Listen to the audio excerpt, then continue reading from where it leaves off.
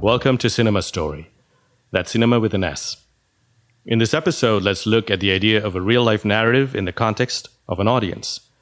For a real-life narrative, the audience is your peers on this planet. The people alive at this moment in time that you share this time and space with. They have the power to impact your narrative. Your narrative has the power to impact their lives. It's a symbiotic relationship. Let's talk about an example. Recently, my wife and I watched a movie called Changeling, written by J. Michael Straczynski. Straczynski based his script on real events that happened in Los Angeles during the late 1920s. In this movie, Angelina Jolie plays a single mother, a single working mother, whose 9-year-old son goes missing. She faces a corrupt and incompetent police department, which is under fire for those reasons. But she doesn't give up pushing for them to find her son. Eventually, they find a boy. They arrange a public reunion between mother and son. They arrange for a group of photographers and journalists to document this event so they could raise a positive profile for their department. When Jolie's character sees the boy, she realizes that the boy is not her son. And here's the kicker.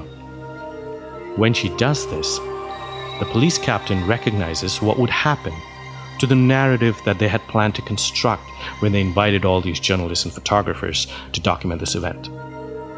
So he threatens her in subtle ways.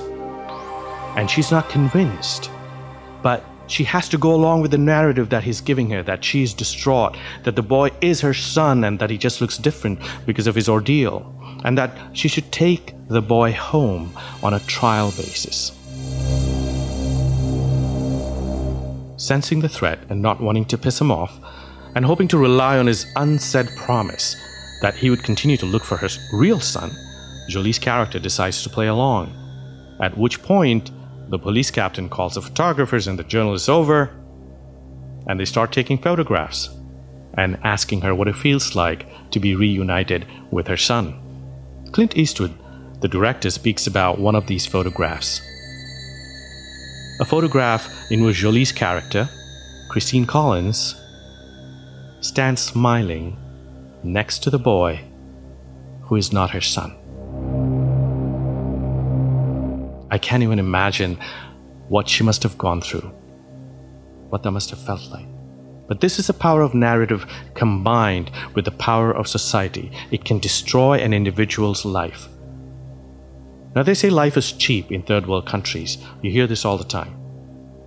Mostly people state this in the context where life ends with death. They're really trying to say that death is plentiful in third world countries. But when you bring narrative into the question, narratives that can kill your soul without touching your body, there is a kind of living death. And that can happen to any of us. And the more advanced the society, the more powerful the means of communication and the reach of media and our belief in it, the more prevalent will be this death by narrative. The context of law enforcement and the narratives that they struggle to establish, along with the narratives that the public seeks to expose, is a battle that is being played out today. It is alive. And there is truth on both sides, and falsehood on both sides.